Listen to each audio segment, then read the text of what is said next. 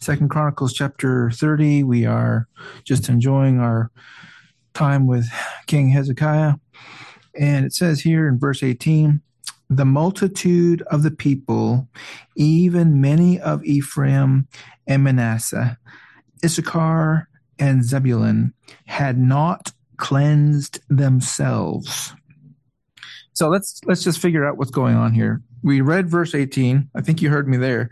The multitude of the people, they had not cleansed themselves, so they were not aligned with the scriptures as far as how they were supposed to come. They had not cleansed themselves, yet did they eat the Passover.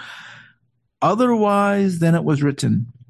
That's a key little phrase. Otherwise than it was written. So there was some transgression here. There was some transgression, some sin.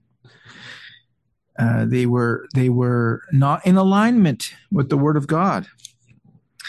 But Hezekiah prayed for them, saying, the good Lord pardon every one that prepareth his heart to seek God, the Lord God of his fathers, though he be not cleansed according to the purification of the sanctuary. So you have the problem. You have the problem of this transgression, this sin. They're not lined up with the straight edge of God's word here. Then you have the prayer of Hezekiah. Hezekiah prayed for them, saying, the good Lord pardon every one that prepareth his heart to seek God. And it says here in verse 20, and the Lord hearkened to Hezekiah and healed the people. So you have the pardon. So you have the problem, you have the prayer, and then you have the pardon. And as I was thinking about this, just some very surface, simple, straightforward thoughts here, very basic. You're not going to have the pardon, you're not going to have the healing without the hearkening. You're not going to have the pardon without the praying. And you're not going to have the praying without the recognition of the problem, the sin, the misalignment with the righteous law of God. These things happen in order. You don't have a receiving without an asking. And you don't have an asking unless you know you have a need. You don't have the door opening to you unless you're knocking. And you don't have something being found unless it's being sought for. Pretty basic. But there is an order here. Sometimes I think we lose sight of that. And I believe, and this is why I mentioned a little bit in my opening prayer about the afflictions that come our way and the problems that come our way and the sins that we fight with and the sins that we see out there and the sins that we see in our families and the trajectory that they may be on, and that gives us great concern. These things are there in order to prompt us, I believe, to prayer. They are to prompt us to prayer. So you see here, this group of people, they were not cleansed. They were doing this otherwise than it was written. It was, they were not lined up with the righteous law of God. And we can see that as well, not only in our own lives, but we see that with, like I said, our families, our churches, certainly our nation. We look around and boy, oh boy, isn't it misaligned from God's righteous law. But what we see is the prayer then. Hezekiah prays, and that's what we're here doing. When we come across these trials and afflictions, whether they be physical or relational, and it causes us great grief, the response is always that we should be praying. Hezekiah prayed for them. Here's the intercession of Hezekiah.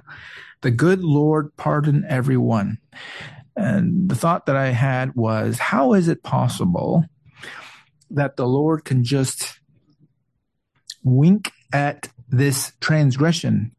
It's not as if the Lord from heaven was saying, okay, we'll let this one pass and just let it all go. The Lord is righteous.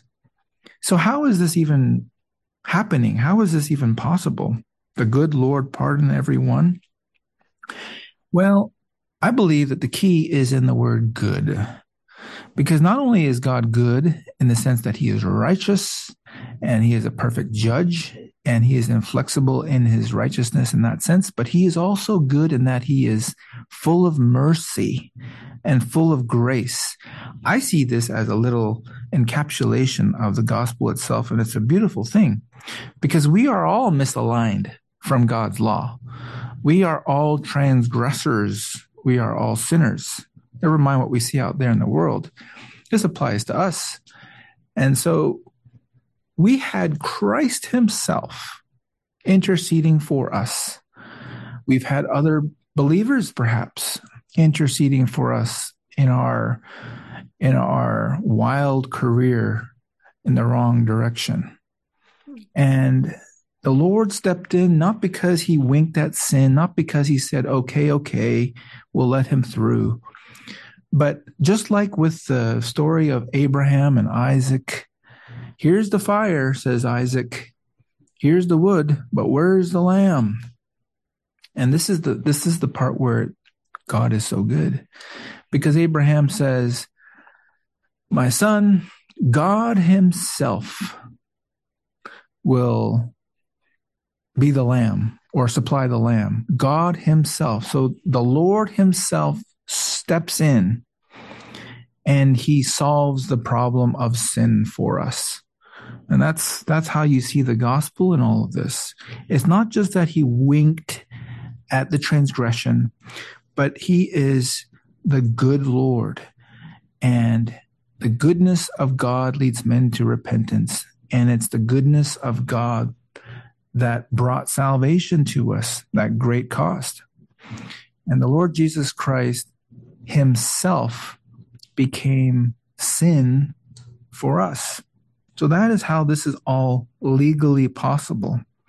But the part that I really just wanted to focus on was simply the fact that you have this problem, the problem of sin, the problem of that which is not lined up with the righteous law of God, the response being the response of prayer, Hezekiah. And that's why we pray. We pray for our loved ones because we are doing what Hezekiah did. He prayed for these that were misaligned with God's righteous law. He prayed for them, it says here. And the pardon was sent. It says the Lord hearkened to Hezekiah and healed the people. So if you think of nothing else, the Lord hearkened and the Lord healed. The Lord hearkened to the prayer of Hezekiah and the Lord healed the people. And that would be a wonderful